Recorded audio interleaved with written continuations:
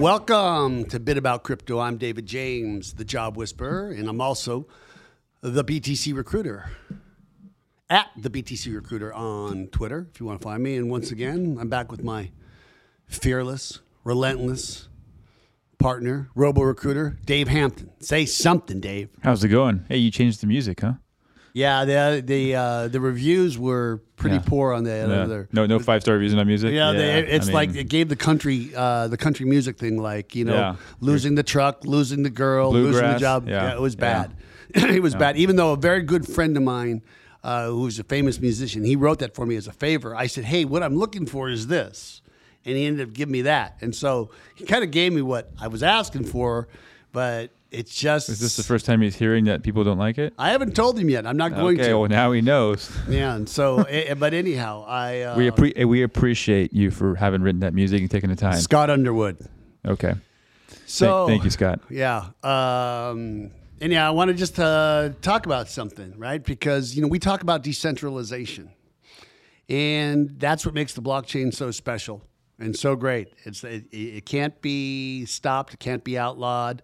Well, it can be outlawed, but with a lot of banning going on with no efficacy, right? And I've already made my mind up. If all of a sudden if Elizabeth Warren says you got to pay 80% on your Bitcoin, well, I just go to El Salvador and give them 3 Bitcoin, and now guess what? I reside there legally, right?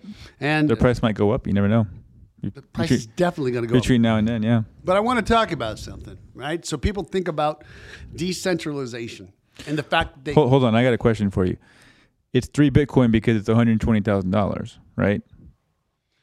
It's 3 Bitcoin because it's 3 Bitcoin.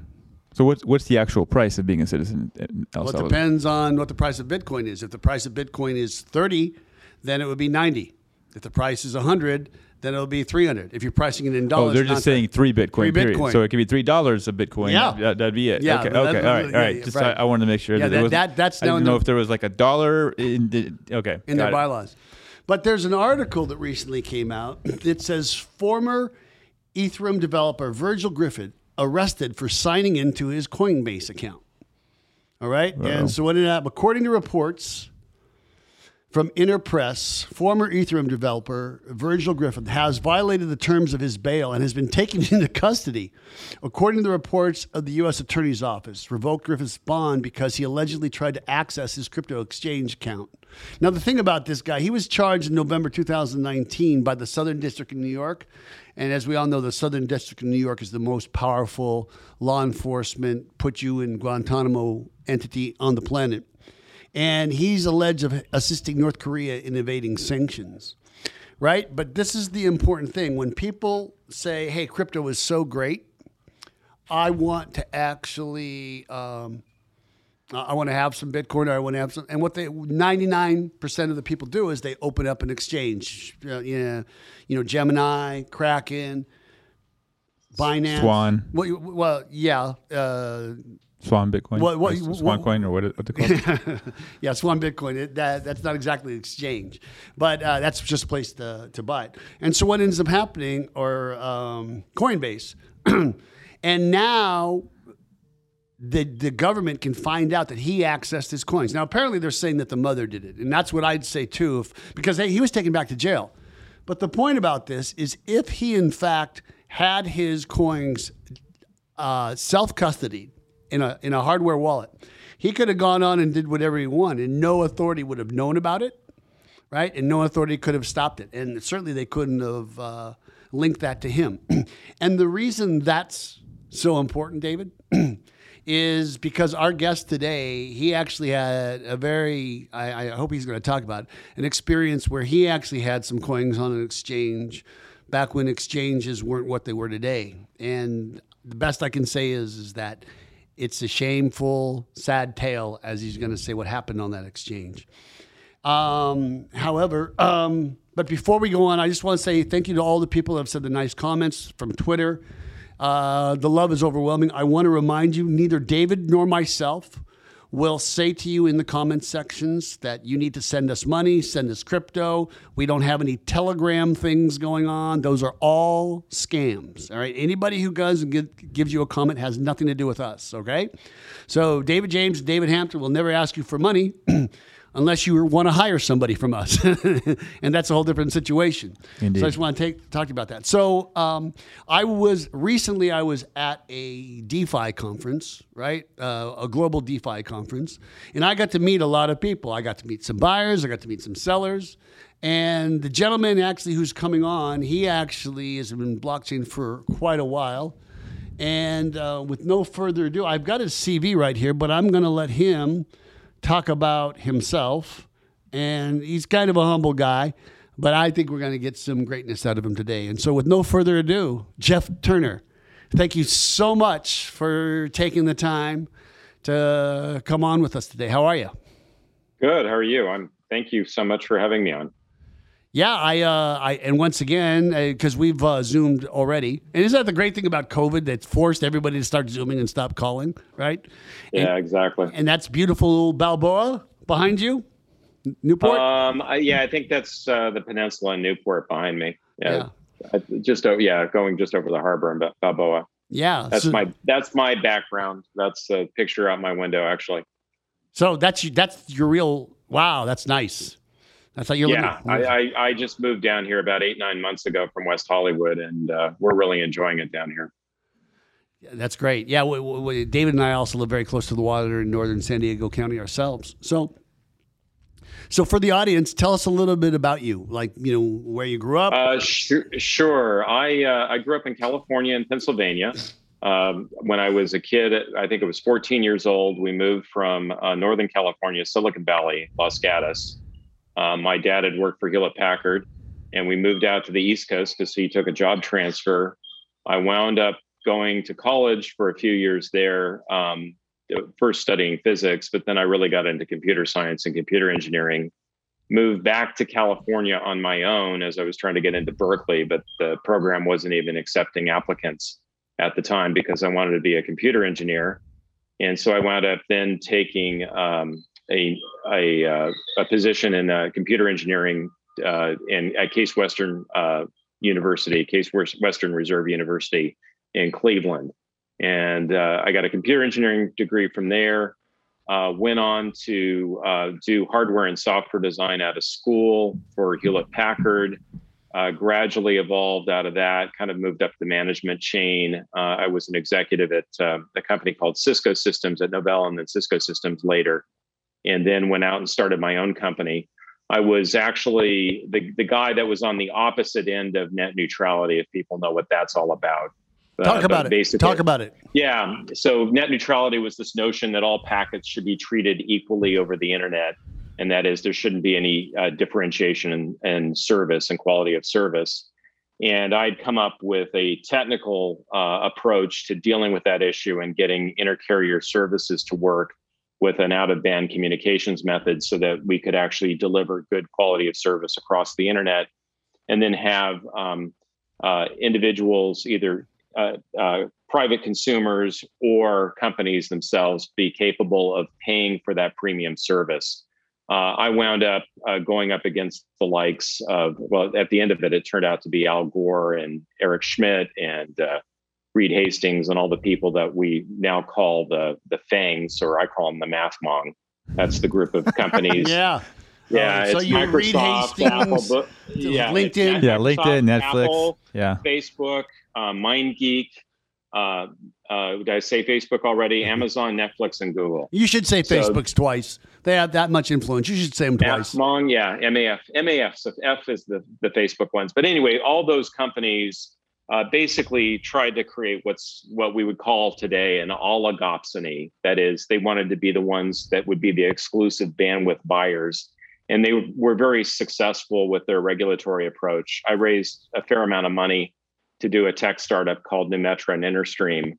And anyway, long story short, the whole thing failed primarily due to regulatory issues. What year was this?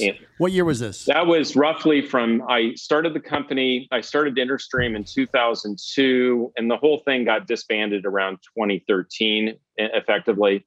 The FCC and so that was the Bush-Obama years. I've tried. That's an important thing. It was. You could lay it on the Bush administration and most certainly the Obama administration. There was heavy lobbying that went on. In fact, We raised about $4 million. I think I estimated that we spent like $1.5 million in doing lobbying work instead of doing engineering work. Wow. Because we had to fight this. And yeah, I went through a large percentage of my own net worth to do this, basically all of it at the end of it. And then anyway, long story short, it's probably best that I wasn't successful with what we were doing, because we also had this notion in our business plans called a digital bearer instrument. So you're going to talk about the blessing of not being successful now, right? Oh yeah, okay. Absolutely. Excellent. Yeah, I mean, and we had this idea of doing a digital bearer instrument, which is today what we call cryptocurrency. But this was back in 2005, 2006. I was following the likes of Nick Szabo and others to try to figure out how we could create a decentralized settlement system for paying for that bandwidth. Anyway, long story short, that all failed, but then blockchains came along with Satoshi Nakamoto and Bitcoin. And I didn't actually learn about that technology. I guess I'd heard about it, but I didn't really look into it deeply until 2011. And then at that point, I wasn't really sold on it in 2011. It was really 2012 when I decided that, boy, this was really a fundamental solution to the Byzantine generals problem. It's a hard technical problem in computer science. And I didn't realize the significance and scalability of that solution probably until 2012. At that point, then I started mining Litecoin and then converting it to Bitcoin on an exchange called BTCE, which later turns out to be all of our nemesis. The guy that was running that is the one who's accused, or I don't know if he's accused or convicted now, of basically stealing all of the Bitcoin that was on the first exchange known as Mt. Gox. And that's actually where I was putting all my Bitcoin that I converted from Litecoin to Bitcoin. Now, for our audience, just go back in time. This is in talk about how that worked. I think in 2011, Mt. Gox came out and it allowed you to buy Bitcoin. I think it was about a nickel per Bitcoin back then. But you had to Mt. Gox was based out of Japan. So you had to do a wire transfer in, buy the Bitcoin and get it back. The other way you could buy and sell Bitcoin was to find somebody through something like a website or some chat forum. Cash for coins, where you had to deposit the cash. That's how I got it. I had a friend, I'll never forget this. She needed some cash and I didn't want to pay the fees with Western Union. I think I'm guessing this was 2014. She needed $400. And so I sent her $400 in Bitcoin back in New York, and she got cash for the Bitcoin at the Starbucks through something called Local Bitcoins. Right. And, that $400 is now worth several $100,000 today. Wow. But that was the genesis of my exploration into Bitcoin. And then it was in 2014, I believe. I have to check the dates, but around there, I remember seeing an email saying that Mt. Gox had been hacked. And shortly thereafter, I discovered that all the Bitcoin I had up there was lost. I'm not real sullen about this for the simple reason that I probably, if I accumulated my 20K or so of Bitcoin, I probably would have just done a wire transfer and wound up spending it. Because I mean, to be perfectly objective about this, I never thought that we'd see $30,000 or $40,000 Bitcoin like we do today. But now I'm very positive on it. I think it's going to just keep going up. Yeah, let's just stop and talk about that. I consider myself an OG, original gangster when it comes to Bitcoin. I consider you an OG, and just for the audience, an OG is somebody who really got into Bitcoin loyally way before the 2017. Hey, what's this Bitcoin thing, right? And so, like Jeff said, he's 2011. That's his genesis to Bitcoin, even though he was doing things of that nature that's now called cryptocurrency way before then. Right. So he's like the Mac Daddy of OGs, if you want to just keep it real like that. And I got in at 2013, and I don't know anybody who's really 2014 who didn't like sell it at one time. I'll tell you, for me, where I got really scared was in 2017 when it was going up. And then we had the Bitcoin Civil War. And for those of you who are listening, who are learning, the purpose of this channel is for people can actually learn more about cryptocurrency from experts that David and I select, Jeff being one of them. And there was this thing called, there are forks in the chain, right? And Jeff can explain forks better than I can. And there are soft forks and there are hard forks. And the hard fork, which is now Bitcoin Cash, and Roger Ver, and Satoshi's vision, that I didn't think Bitcoin was going to survive. I didn't think it was going to survive. And and I know another guy, there's a Twitter feed going around that says, man, I bought Bitcoin for 5 cents and I sold it. He had like 1,400 of them and he sold them for like $1.60. Right? And he's like, bonus, like I really scored. And it's like, he's got to be kicking himself now. But can you talk about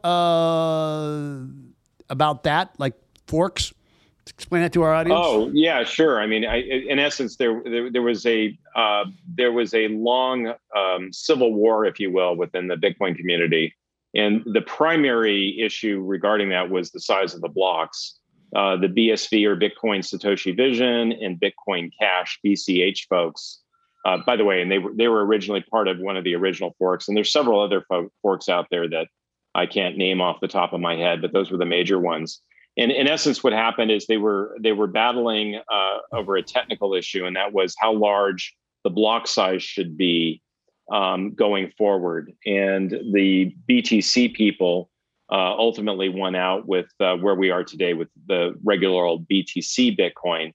But the other group, the Bitcoin Cash group, basically forked the project because Bitcoin is an open source project. Anybody can come along and take the original code and go off and create their own blockchain.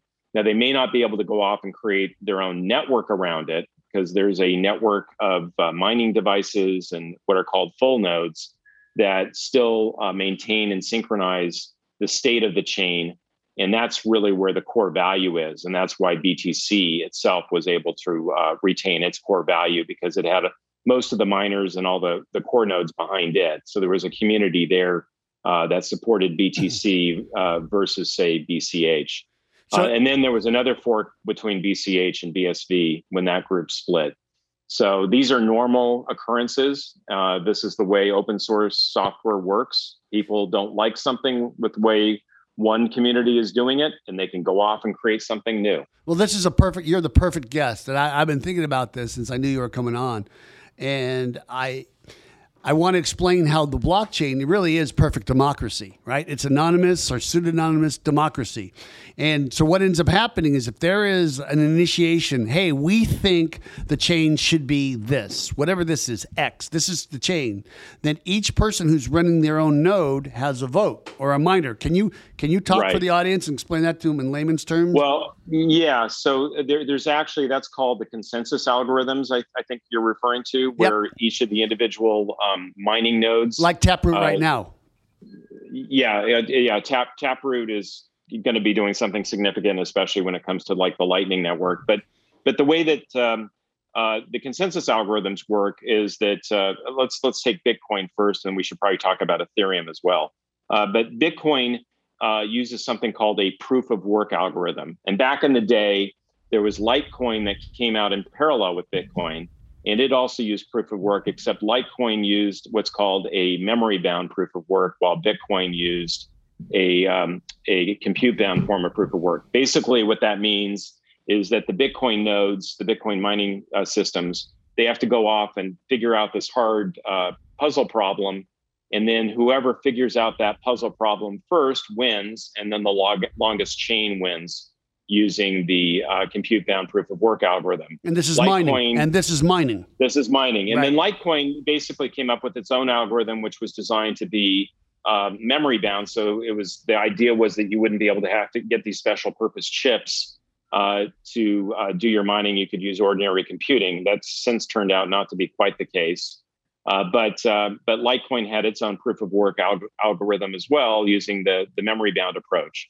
Ethereum came along, it will be 6 years ago this fall, and they adopted the proof of work approach. And they're now going to be making a transition to what's called proof of stake. And proof of stake is basically where a set of validators stake some coin, and then they get penalized if they didn't properly validate the blockchain. And the view is that there's now a battle between proof of stake versus proof of work, as Ethereum will be adopting this likely next year. So but there's a lot of also people in the community, in the crypto community, that say proof of stake is still not proven yet. It's not economically or security-wise been proven to be the superior method for reaching consensus. And all these different consensus algorithms, there's tons of them. There's lots of research going on in the academic community and different commercial groups doing this stuff.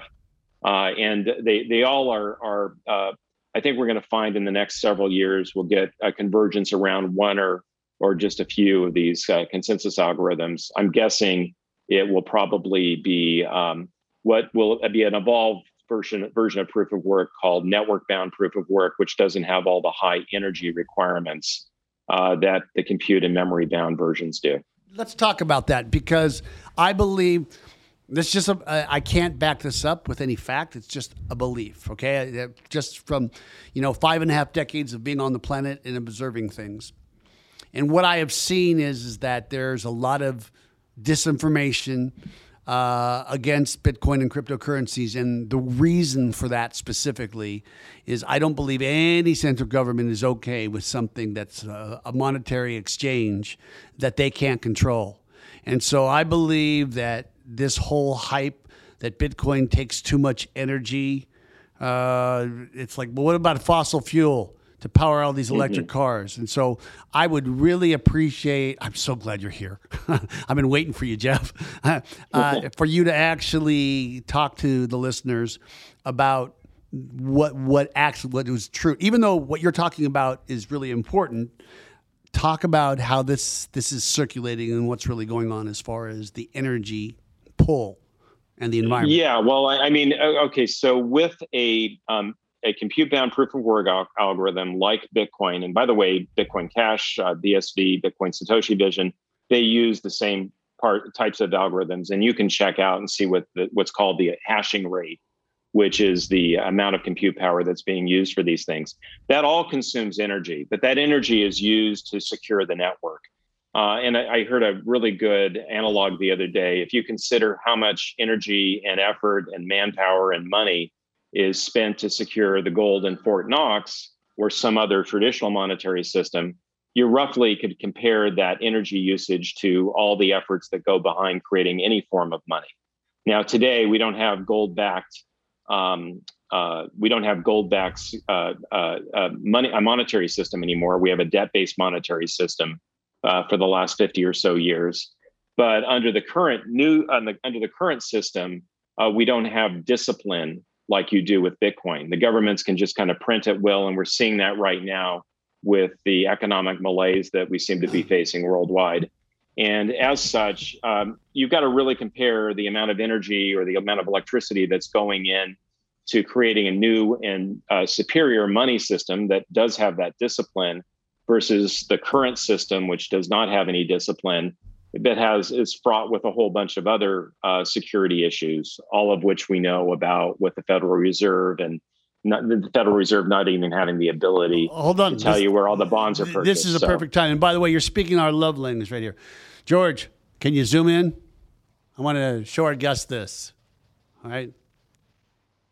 Can you see what that is, Jeff?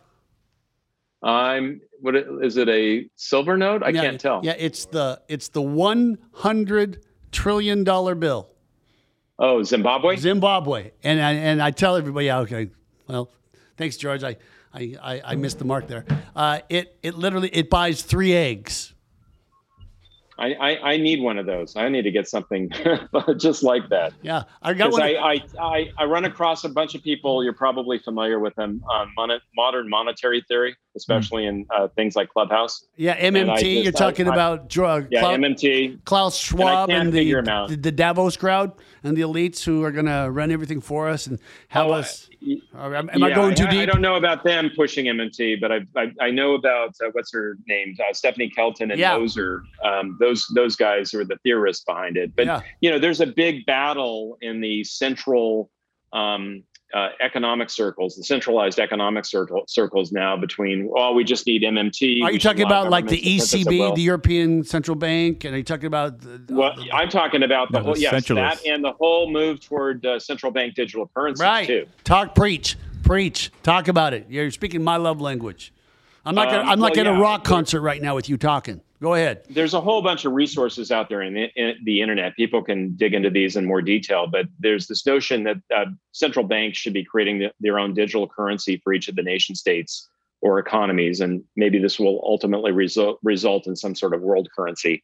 But the idea is that these central banks can then affect monetary policy by at will moving money from one party to another, making it so that they can effectively control the entire monetary system on the planet. Yeah, and that's the exact opposite of Bitcoin and other cryptocurrencies. I want to speak about that for our audience right here, right? Because so the title of the show is a bit about crypto.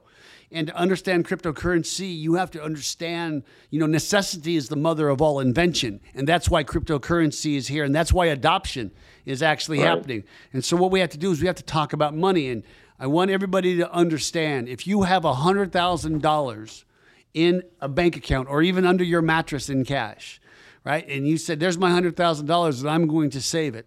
And you need to realize in the last 18 months, 30% of all the cash in the history of the world has been printed.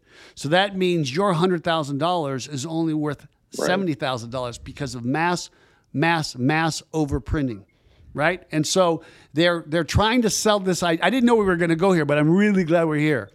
They're trying to sell this idea about the CBDC, the central bank digital currency. And I'm going to go really deep on this, but we're going to talk about it together.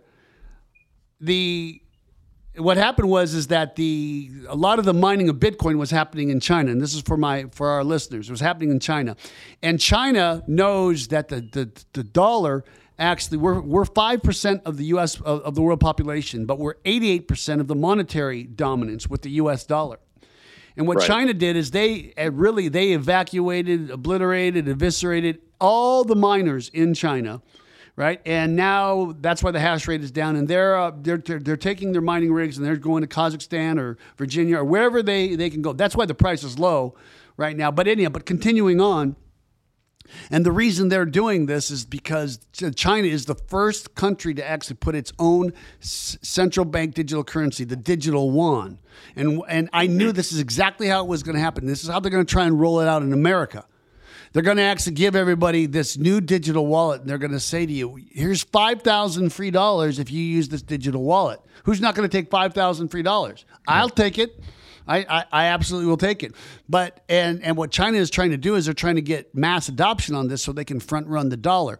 But the reason the central bank digital currency is so detrimental and it's so dangerous is people can know what you're spending, who you're spending it with. They can say, oh, you're not allowed to actually fly on a plane, so you can't fly it on an airline. And it gets more than socioeconomic as far as the ideology. And this is an apolitical show about anything other than the politics of cryptocurrency being good and better for humanity. But now what they can say is, look, you're a certain marginalized race, so I'm going to take from you this race, and I'm going to give it to that race, or if you don't spend it on time. And it's an absolute disaster, and it's going to cause anarchy. That's my editorial. Yeah. Go ahead, talk about it. And you've got the social credit system in China, which many of us have heard about. Talk about it. That effectively censors people, and it restricts their capabilities and even buying a train ticket to get on public transportation. Talk in more detail for my listeners. About that. So I think there's an incredible danger with these CBDCs that we're handing over the same kind of authoritarian control to our quasi-governmental entities to do the same thing in places like in the West, in the US or Europe, et cetera. So the alternative to that is Bitcoin and cryptocurrencies. As long as we can maintain control and sovereignty, individual sovereignty, then we should be able to keep that kind of authoritarianism from creeping into our system. We also have to remember that from a court standpoint and from an evolutionary standpoint, we never agreed, we, the US, American people, never agreed to go off a gold and silver standard. This was all effectively done implicitly with the courts and the legal system. Was it an executive order? There was FDR's executive order, which banned the ownership of gold back in 1933, I think it was. Yeah, and then in 1971, when Nixon closed the gold window, where he effectively took the money system off the gold standard and allowed us to print at will through the Federal Reserve, that was never explicitly recognized per our constitutional edict. So I think that the challenge we're facing as a society really is that we've got all these extra constitutional and extra legal authorities that have been established at the global level that have prevented us from having sound money. And the nice thing about Bitcoin and other cryptocurrencies, or I should say cryptocurrencies in general, is that they're not debt-based money systems. They're community-based money. To quote Vitalik Buterin, the guy who created Ethereum, he says, money is just nothing more than a community a community defines money, and that community decides how that money can be spent and used. So therefore, we also have to, I think, recognize is that we've got superior forms of money with cryptocurrency.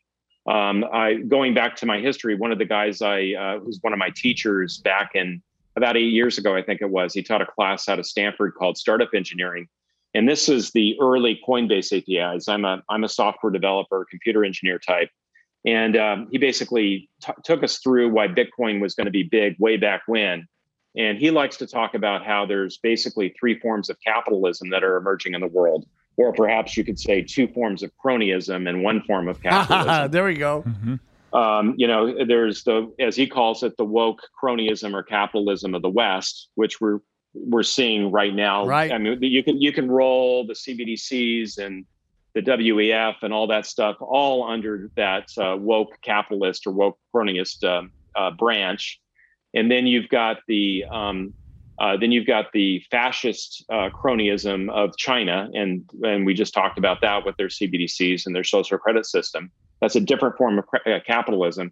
And then you've got this new form of crypto capitalism that's emerging, and all the brain power and money that used to be out of Silicon Valley. I think Silicon Valley's pretty much disintegrated in the last 10 years because of that wokeism that's taken it over. It's part of the media, part of the liberal establishment of right. And Peter Thiel likes to talk about the diaspora that have come out of Silicon Valley. I was originally a Silicon Valley person. I moved down to Southern California. I'm ultimately, I think, going to wind up in Wyoming.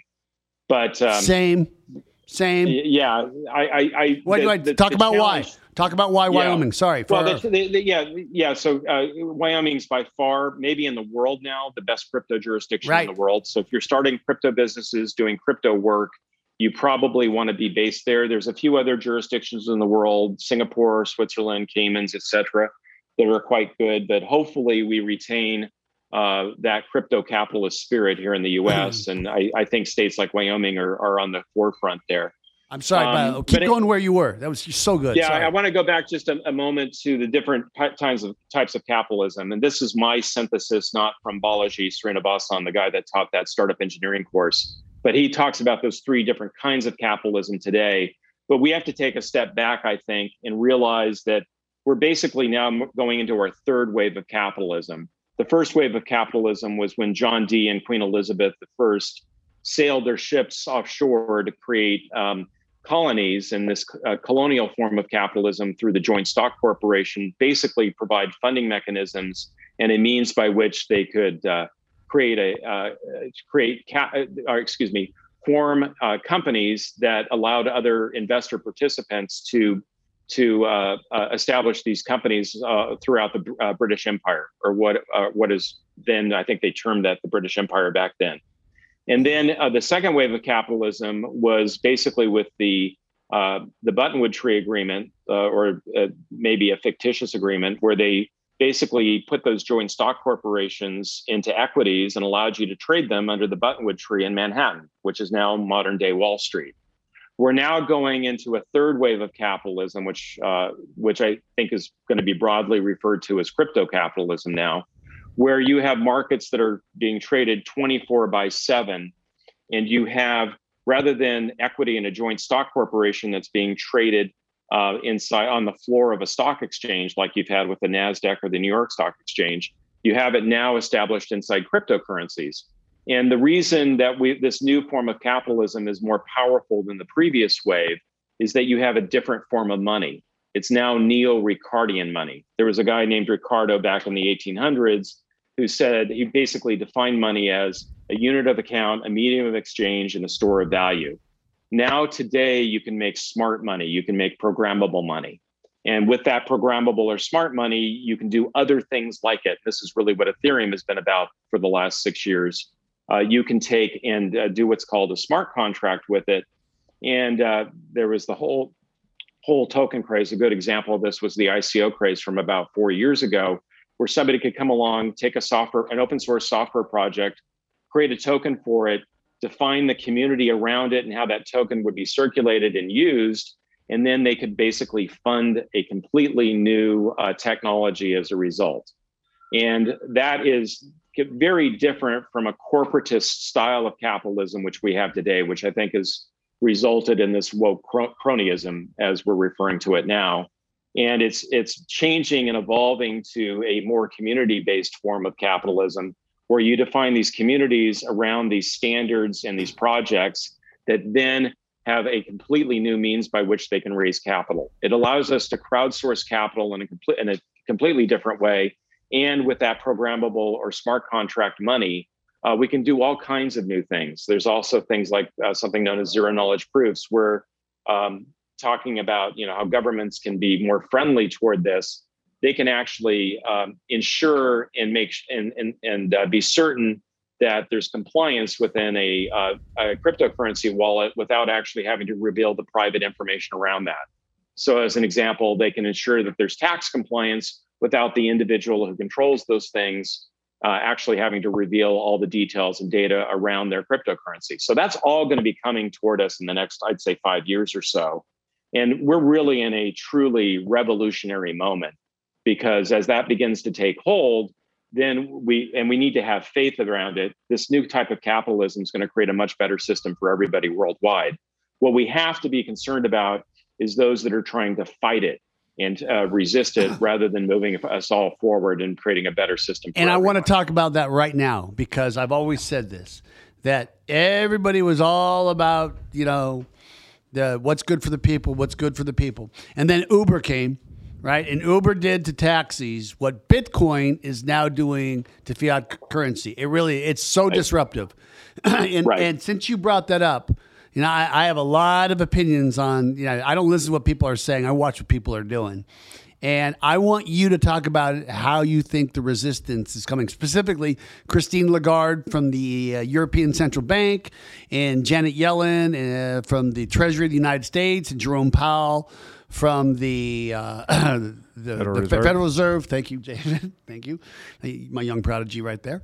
And so talk about. I want to hear. Yeah, well, I'm going to kind of quote Balaji Srinivasan on this, because I think he has a really good can you say that again? View on these things. Balaji Srinivasan, he's the former CTO for Coinbase, and he was that teacher I referred to back at Stanford in the day that happened to teach me a lot of this stuff around cryptocurrencies and Bitcoin 8 years ago or so.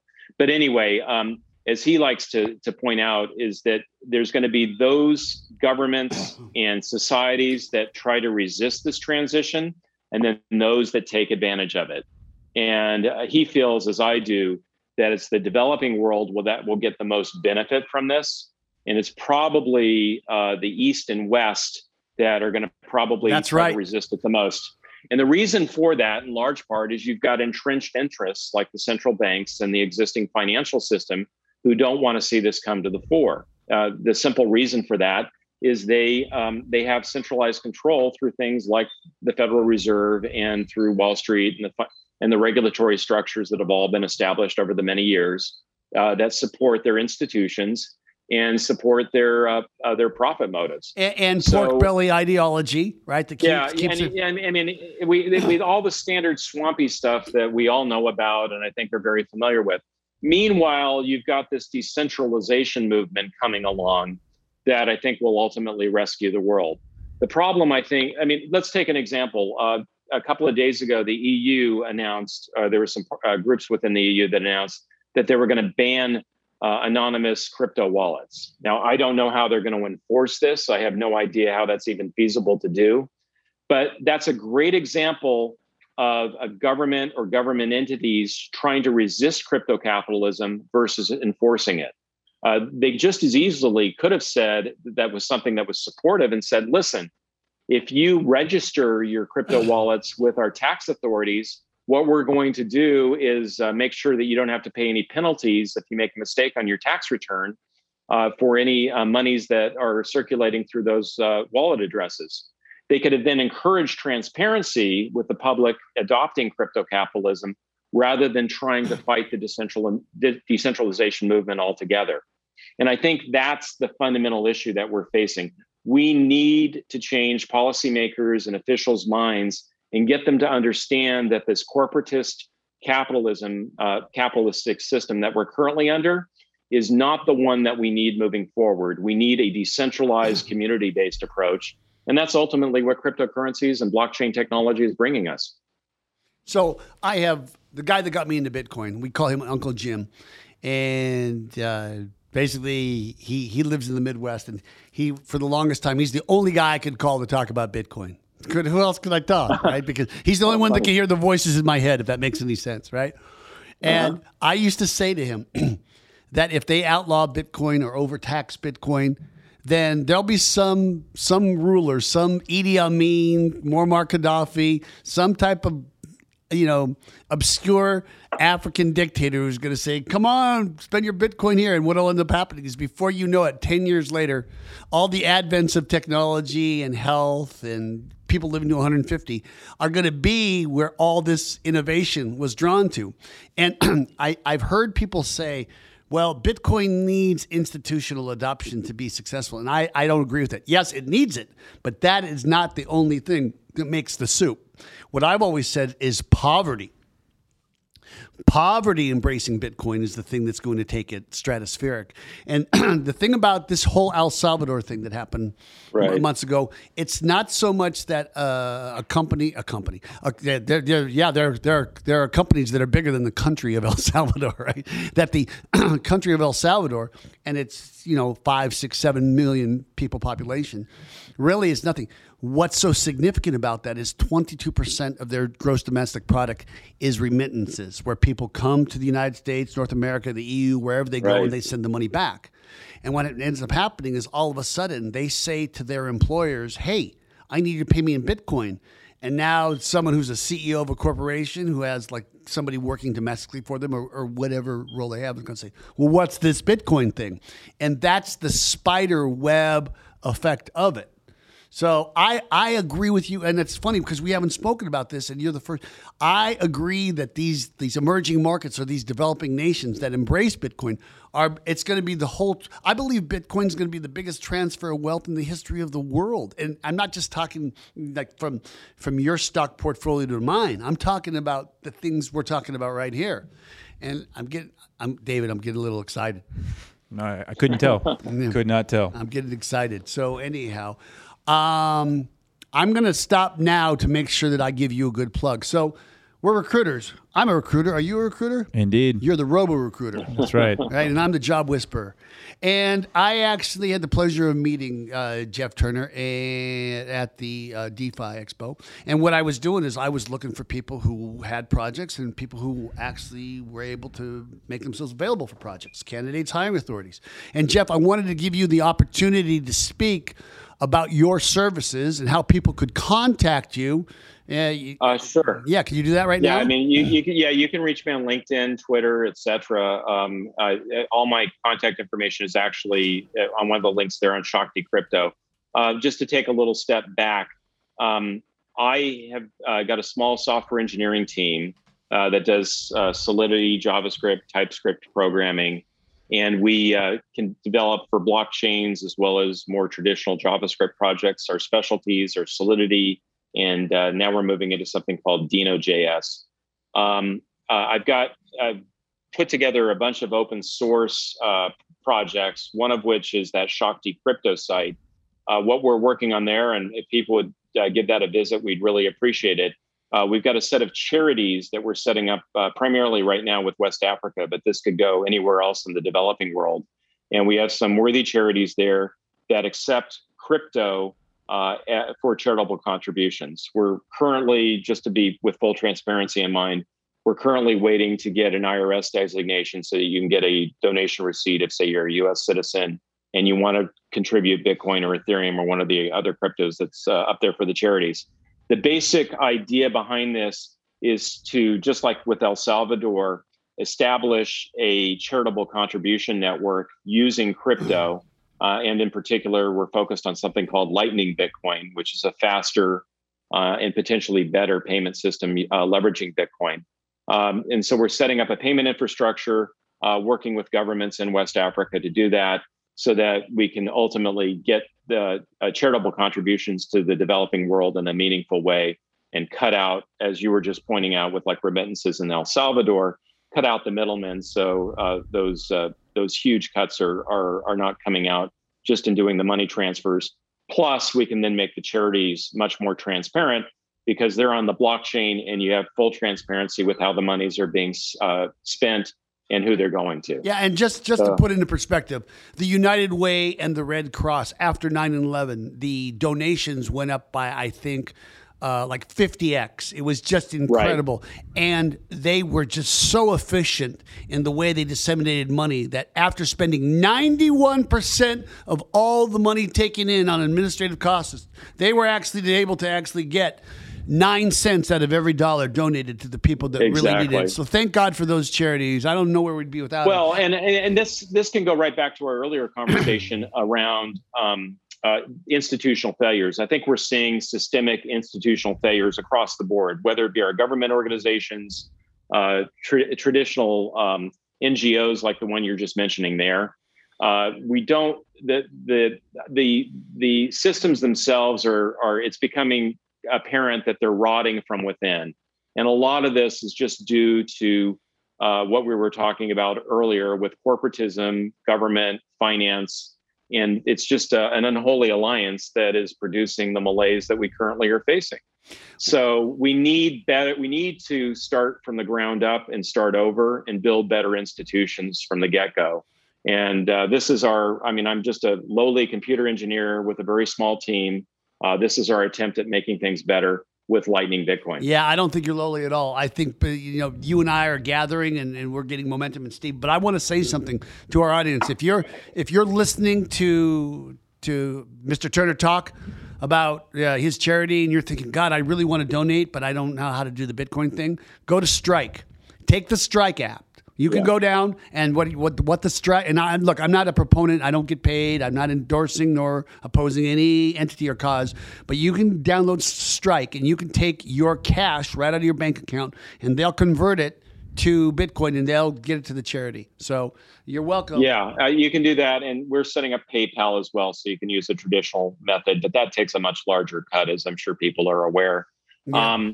The other one, by the way, I'm not receiving any financial reward for this plug, but I am going to plug another really easy to use app called Exodus. Preach. You can actually use Apple Pay to buy your Bitcoin and other cryptocurrencies with it. I think that and Strike are the two easiest wallets that I've found so far. So either one of those is a great way to just get in, and for people's own personal use so that they can get in and start dollar cost averaging into Bitcoin. That's a great way for them to go. Swan. Yeah, I actually haven't personally used that one. I don't know that one. So but I hear a lot about it. I want to just real quick, we'd like to hear a word from our sponsors, which is me and David. Right, we had this podcast. BlockchainRecruiters.net is sponsored by BlockchainRecruiters.net, and I don't have much this week. I've got a community manager, I've got a crypto software engineer, and I've got two candidates for those jobs in crypto. And then the only search I have is a business intelligence analyst. So I guess I'm not keeping up with you. Let me guess. You've got a great full stack engineer, don't you? I do. Actually, I do. Yeah. I mean, it's It's easy to find me when they know where to find me. Yeah, that's thing. right. You're the full stack guy. What So, else you got? I got a DeFi crypto portfolio manager. It's a little bit unique. Senior contract blockchain developer. I got a couple of those roles right now. I think those are going to be more popular moving forward. And so if you actually need a job, right, you go to blockchainrecruiters.net, or you find me on Twitter's the easiest way to find me, because no matter what I'm doing, I get my Twitter ping, right? I'm the BTC Recruiter, at the BTC Recruiter. And also, I'm just going to let Jeff talk a little bit more about his offerings. Tell him, Jeff. I don't always have guests that actually have offerings. Now, I can get paid if you want me to find you, Jeff. I can bring Jeff and his team, and I can take a cut like Western Union. At the current moment, we're kind of a little bit overbooked, so I don't want to make a big pitch out there. Okay, but, call me if you want, Jeff. Call me if you want, Jeff. So I'm looking to add to your team. Exactly. Yes, please. Yeah. So if you're looking to do smart contract development, smart contract audits, basic blockchain development, including dApps, decentralized applications, then please reach out to David, and then he'll get a hold of me, and we can work out how you can get some code written. Yeah, I'm his handler. So anyhow, this has been so good. Very enlightening. Yeah, so good. And David here, he's speechless. Right? And as you can tell, he's the big talker between the two of us. I need to talk less. Yeah, man, we couldn't get a word in edgewise. Yeah. Anyhow, David, is there anything else you want to say? No, thank you so much. It's really been enlightening. Jeff, just last words. Just how do you see blockchain, Bitcoin, crypto, dApps, DAOs, NFTs? How do you see all of this changing the job market in the world? And for our listeners, just your own opinion based on your experience. Maybe I can make like an 18-month prediction in terms of the technological change I think we're going to see. Okay.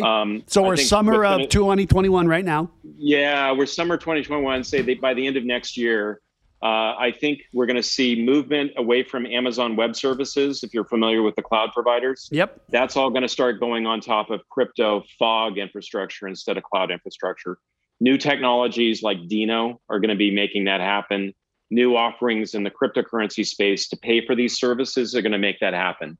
And I think the big thing that's going to probably start next year is we're going to see robot technology, paying other bots in cryptocurrency to deliver all these computing services. So I think that will be a huge change over the next 18 months. And then the other thing that I think is going to be coming out in a big way is, it already kind of has, but there's something called zero knowledge proofs. That's a technology that allows you to prove that you've done something, that an actor has done something in their system. And then a verifier outside of that system doesn't have to know the private knowledge going on inside in order to make that proof. And that there's things called multi-party computation and new wallets like Loopring and a bunch of these technologies that are now using, or I should say, that are leveraging the zero knowledge proof style of things, that not only will they make the network much more secure, hopefully we won't see nearly as many cybersecurity faults as a result of that. But the other thing I think that we'll probably see is a movement, hopefully for regulators and governments to feel more comfortable with crypto, which will bring that can be leveraged, which will bring ransomware to the industry of the boogie whip. Ransomware will be gone. Yeah, hopefully ransomware will be gone. And there's a really good book by George Gilder called Life After Google. And he makes the point that if you look at the existing centralized systems and what's referred to roughly as surveillance capitalism, it's all been built on a poor foundation. That instead, what we should be doing is leveraging a new foundation, which includes those zero knowledge proofs and a better overall security architecture using blockchain. Sorry, I got a dog in the background. No, we love dogs. Jeff Turner, Bitcoiner since 2011. Put his social up there. That's right. And I really want to give a big shout out. I haven't been doing this enough, to George, our engineer. Thank you so much, George. You were great. Oh yeah, no problem, brother. Great. And of course, David Hampton, the Robo Recruiter. He's a machine, everybody. And of course, how could I forget me, David James, the Job Whisperer. And remember, everybody, get Whisper.